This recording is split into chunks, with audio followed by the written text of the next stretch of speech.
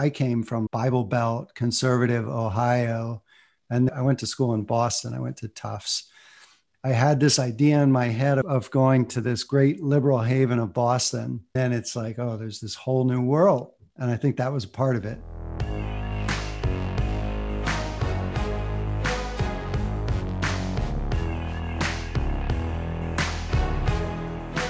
I'm Nick Harkle. Welcome to another episode of the Sound of Success podcast, where we talk with movers and shakers in the financial and tech worlds about music. I know, weird, right? On this episode, we welcome Jim Wiandt, who is the founder of Spark Network and previously founded ETF.com and IndexUniverse.com. And he's also worked at indexfunds.com. And in a previous life, he was a researcher for Compton's Encyclopedia and has worked variously as a writer and editor, as well as a legal assistant, teacher, and Peace Corps volunteer in Boston, London, Japan, New York, West Africa, Venezuela, San Francisco, and now Spain. Jim lives with his wife and his two boys in San Sebastian in Spain. I think I've gotten an invite. I haven't been there yet, though. Jim, it's a pleasure to have you on the podcast. You definitely have an invite, Nick. Good Can't to know. wait to get you over here. As soon as we can travel. I'm talking about traveling. You know, before we get into the music, I think we need to talk a little bit about your most recent travel experience. So you were due over in the States, about a month and a half ago? You were going to be here for a month visiting friends and family and doing business. And somewhere between Spain and New York, you picked up COVID. So first of all, I'm glad you're okay. Secondly, as a mate of mine, we were talking a little bit while you were going through it. And man, you had a really, really difficult time. Tell us a little bit about, first of all, your recovery and how you're doing now. And then take us back through your experience of coming from overseas, getting COVID, getting into the U.S. medical system. My COVID adventures, they were quite some adventures. First of all, I'm doing great, to answer your question. Feel back to normal and really happy about that and kind of thankful for the family and everything. I think something like that just really makes you appreciate what you have. And so I definitely feel like I got that. And, you know, the funny thing is it didn't seem like a very serious thing when I actually had COVID. So first of all, I think I got it at the testing clinic where I had to get a test to come to the US. I'm 90% sure I picked it up in there. There were people coughing in there. So I think I had it and was already symptomatic while I was on the plane flying over to New York. Got it. And I really just felt like I was under the weather that whole week and didn't think I had COVID at all. And I saw people, I had meetings with people. Right. You just thought you had a little jet lag, right? Yeah, and everyone was fully vaccinated. And then afterwards, I obviously had to tell all these people that I had COVID, but it turned out okay for everyone. So that weekend was Mother's Day in the US, and we were going to have a big family gathering, and we decided I should get the test before that. And that test was positive. But again, like they figured I only had 3 or 4 days to quarantine. We don't have the big gathering, the shindig with my mother and all my relatives, which is unfortunate and sad. It's going to be the first gathering of everyone in, more than a year. And you're in Ohio, right? I'm in Ohio, the Buckeye State. Yeah. So I go into quarantine at my sister's place for a few days. And during that time, I start getting this extraordinary pain in my legs. And I thought it was leg cramps, which are very common with COVID. And all through this period, I'm obviously reading and trying to understand what's going on in my symptoms and everything. Yeah. And so I have, 4 or 5 days of this excruciating pain in my legs. And then all of a sudden my legs feel fine and I have excruciating pain in my chest. And I still thought it was something muscular. I hadn't really connected the dots. And in a couple of days, it got really bad to where I was scared. I couldn't breathe. And I called an ambulance, and they had an ambulance take me to the hospital, and I was in the emergency room. And within a few hours, they had deduced that I had a pulmonary embolism, which is blood clots in the lungs. Can be very dangerous. Mine were not on any major vessels, so I was lucky that way. Thank goodness. And were not threatening my heart. And so I got a sense from the doctors pretty quickly that the prognosis was good. They're going to put me on blood thinners, et cetera. And so I stayed in the hospital for 4 days. I'm on morphine. It's extraordinarily painful to move, to talk, to do anything. It just hurts. Pain like I've never felt. But I get out of the hospital in 4 days and they put me on other blood thinners. And I've been on those since, and it's just gotten better and better. And now I feel fine. But it was a very frightening episode. And it just felt like a train that kind of hit me out of the blue. And so that is my COVID story. Yeah. So we're going to talk about music in a minute, but just to sort of follow up on what you're saying, you're a US citizen, but you've been living in Spain for 20 years now. I know that you had planned on getting vaccinated when you got back, right? Back to the States. In fact, when you arrived, the first thing you did, or one of the first things you did, was get the first vaccination. I'm presuming that you later on got the second vaccination as well. And you'll be able to come back at some point in the not too distant future fully vaccinated. But that experience, forget the personal experience, because I'm sure that must have been so difficult, you being here, obviously with family here, but your wife and kids on the other side of the Atlantic. That in and of itself must have been life-changing in some way, I'm sure. But what about your actual experience of going through the healthcare system in the States as a US citizen, obviously, but someone living abroad? Yeah, someone living abroad and uninsured as well. So the level of care was great. Absolutely. Doctors were really good, really competent, really on the ball. I was at the Cleveland Clinic, which also is a great hospital system. And so I felt really lucky that way. But then, looking at the charges, they're sky high. Like to really put a clear point on it, the drug that I needed in the US basically cost $500 a month. And when I came back to Europe, that same drug costs 80 euros a month in Spain, 65 euros a month in France. And there's no other country in the world where that drug costs anywhere near what it does in the US. And that to me is absurd and obscene and broken. And the US has a system that says that it's all about competition and capitalism, but it's not. It's completely obfuscated system where you don't know the prices. You can be priced at anything for any service, and it's absurd. I don't know that there's anything I can do about it, but sort of like scream into the wind. But the US medical system, yeah, it has quality, but it's insane. It's 15% of our GDP. And we've got a much larger relative GDP than, European countries, for example. And in Europe, there's no country where it's greater than 7 or 8% of the GDP. It's just a much more sane system here. And my level of care in Europe is great. If I call a doctor, I see a doctor tomorrow. And in the US, you wait and there are long lines. That's not the experience here anyway in Spain. And so, yeah, I've had that thought for a long time, but I guess this experience, it definitely underscores that the US does have a very high level of care.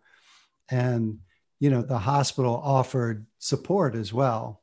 Cleveland Clinic has a huge endowment, is an unusual hospital. Yes. And so is helping me on the financial side as well. So obviously the US healthcare system is fantastic from the point of view of care and the doctors and the nurses and the people who work in it. But as you said, there's still something very broken in a system that can charge 5 times as much for a medication as you would find it somewhere else in the world. Anywhere else in the world. Yeah. Let's talk about some fun stuff. First of all, I'm so glad you're okay. Obviously, we work together. You and I initially met about 3 years ago on a music-related thing when I came to your ETF.com. Was it the awards that I came to? It was a big event, I remember, in Hollywood, Florida, and I came and did an interview with Quincy Jones. The Inside ETFs event in Florida. Exactly. Yeah. And then 3 years later, here we are. And I work with you now, which is so much fun. It's a pleasure actually working with you. So let's talk about music. You're back in Spain right now. Why don't we talk a little bit about your first musical memory, the first thing you remember as a kid, maybe when you were really aware of the music that you were listening to? Yeah, I grew up in a very musical family. So there were always instruments around. And I would say maybe the earliest memory I have is of my grandfather playing the mandolin and the bouzouki. Um, he was Greek. My mother is Nice. 100% Greek. Yeah. And so I grew up with a lot of Greek music around and actually played instruments. And then all of my siblings also played musical instruments. So my two older sisters played music, like Wow. So you were always. surrounded by it very early on. Yep. Yeah. So that would be the earliest for me. Yeah. Always lots of music So music when I was around the growing up. house. What about being aware of music, perhaps on the radio or hearing something outside of your family musical instruments? I have memories of being sort of at kindergarten age and having a babysitter who played country music. And so I have these really early memories of kind of old school Hank Williams Mm. type country music that when I hear it now, it's really nostalgic and feels really good to me even now. So from really, really early memories. What was the first album you bought with your own money? I think it was E.L.O, a New World Record. I would have been, I don't know, 8 or 10 years old, something like that. Why that record? Was it something that you had heard somewhere, or was the album cover interesting? What made you spend your own money, your allowance I, money on that record? I love the song Telephone Line. Got it. I think it was That's that song. all And it I'm like, oh, takes. I wanted the album. And then I saw the album. I knew the song. I saw the album. The album cover was super cool. It like, I can kind of visualize it. It's got like color and laser kind of feel Hmm. to it. What about your first concert? I guess it depends how you define a concert. So I, Okay. I grew up, it's kind of funny. I grew up going to these light opera performances. So the local university performed light opera, like Gilbert and Sullivan. Wow. And so I don't know if you can call that a concert, if that's a performance, but like, Yeah. I don't know. Give um, three cheers and one cheer more for the captain of the pinafore and all that. that's it. That's it. Which I still like and think is cool. I guess if you were going to say concert, like rock and roll Yeah. concert, the funny thing is, I don't think I went to one until I got to college. And then in college, I went to a lot of them. And the first one might have even been like a Grateful Dead. Hmm. I went to a bunch of Grateful Dead when I was in college and Oh, were did, you a I deadhead? don't Were you know. a college deadhead with the bumper stickers I and all was a that? borderline deadhead, I would say, for a period. Proud of you Like, for admitting it, Jim. yeah, and I still like the Dead. I'm still very attached to the Dead, right? What I was mean, it I guess about it's dead not. shows? You said you went to a bunch. What was it about dead shows? I mean, I don't know if there was any, marijuana haze in the audience or something, but what was it about a dead There show? was definitely some kind of haze in the audience. It was, it's just this whole carryover of the '60s of just this traveling circus of like '60s remnant kind of communal, everyone in it together. We're one with the music, Mm. like that whole feeling, which was cool and which was fun. And which, for me, I came from like Bible Belt, conservative Ohio. And I went to school in Boston. I went to Tufts.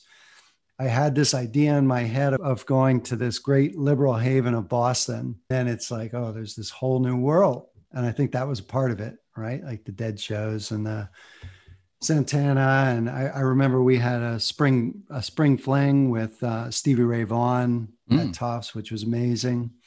But I saw a lot of shows through college. And going to college in Boston as well, a great musical city, no doubt. It was an interesting place to be for the bands that were happening around town, as well as people coming in. But you do know what they say, and for deadheads who are hardcore, forgive me before I say this, but there is the saying of what did the one deadhead say to the other deadhead when the drugs ran out? I don't know if I've heard this one. This music sucks. Sorry. It's an old one, but you Yeah, gotta pull it out. yeah. I do like the music. I still like the music though, and I don't take drugs. So, Well, there you um, go. Let me ask you about artists or albums that you like for different moods. So let's say you feel like dancing and maybe there's nobody around the house, or maybe you want to dance with your kids or your wife. What are you going to throw on if it's something that makes you want to dance? yeah, I'll kind of dance to anything, I think, but like something that's got, a beat and a hook to it, like a Taylor Swift "Shake It Off" kind of thing. Hmm. Something like that, something that's just like a celebration What would be about if you're ideal. feeling a little melancholy? Is there a record or an artist that you return to when you just want to sort of sit in your stuff for a minute? Yeah, I love Leonard Cohen, Joni Mitchell Blue, right? Like that's just a phenomenal 50 years old album. this year, that record. Oh wow. Yeah. Wow. Like this That's week, I hard. think. So I was 3 when Blue came out, but I picked it up at some point Yeah. and took it into my life. Do you have a favorite artist that perhaps never quite made it? I think, for me, obviously, with what I do, I come in contact with a lot of music, and often I think, wow, that's a hit. That artist is amazing. And sometimes they are, but many times they're not. Is there anybody in particular that you love that you think should have found a bigger audience? Over the years, bands that I saw, local bands in Boston who were amazing, amazing, and like just never made it. There's one kind of funk band, and I knew the guys in it as well, called Chuck, like way back in those days. I thought it was great, and I thought they could break out.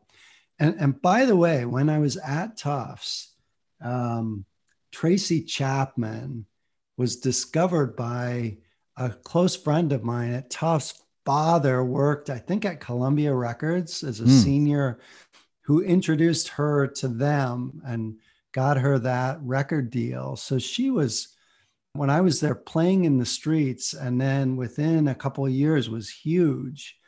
And I just think there's a randomness to it. There's so much great music. And I think working with you now and hearing all these great musicians, new musicians who you profile, it just really underscores that. And it's such a brutal business, and it's gotten tougher and tougher. The only way you make money largely is by live performances, and it's only a few. So I really admire the people who stick it out and really stay with their passion and stay with the music. Yeah, it's very difficult for most musicians to make a living, as you pointed out, and these are challenging times before COVID for artists making a living. The good news, though, is that live performances and touring is just about to pick up. So whether you're a band going out on a stadium tour, or whether you're just a solo act or a small band putting together your own tour, it looks like venues are starting to open up. And we'll be able to go out and see live music again in the not too distant future, which is fabulous. We're coming to the end of this, but Jim, do you have a recent discovery, an artist or an album that you've heard perhaps in the last 6 months or so that you'd like to share with us for our Sounds of Success playlist? Most of the recent artists I picked up have come from your list, to be honest. And Okay, like, I check out the love it. playlist, folks. Yeah, it's on Check Spotify. out the Spark playlist, which Yeah. is phenomenal.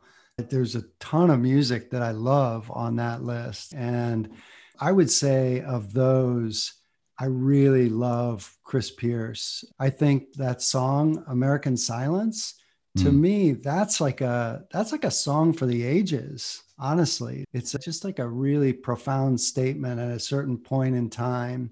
And I think that's something that music does that's amazing to me. Like, music can shift the culture.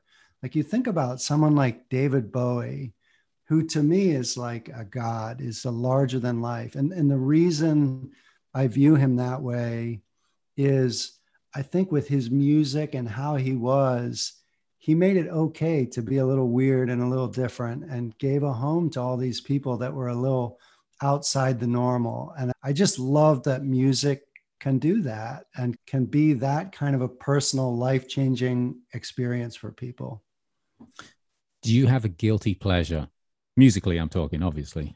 I guess it would be 70s big hair rock, like that. It would be that stuff, Like who? uh, Guns N' Roses and Or 80s? Yeah, even like Foreigner, that Oh, would date me wow. a You little love that more, big right? Like American Cold as bombastic Ice. rock and roll. Yeah, yeah. I like that stuff. I like that just pure old school, heavy on the guitar. That's a guilty pleasure. And there's nothing fancy about it, but it's kind of visceral. I got to remember next time Poison put something out to add it to the playlist. I'm kidding. I'm kidding. Um, Poison. That's right. They're right there. Right there. So, listen, man, we're just about ready to wrap this up. First of all, thanks for coming in and, well, I say coming into your room in Spain and through the miracles of technology into my room here in the San Fernando Valley in Los Angeles and talking a little bit about music. I always like to wrap up with this question. How are you feeling right now?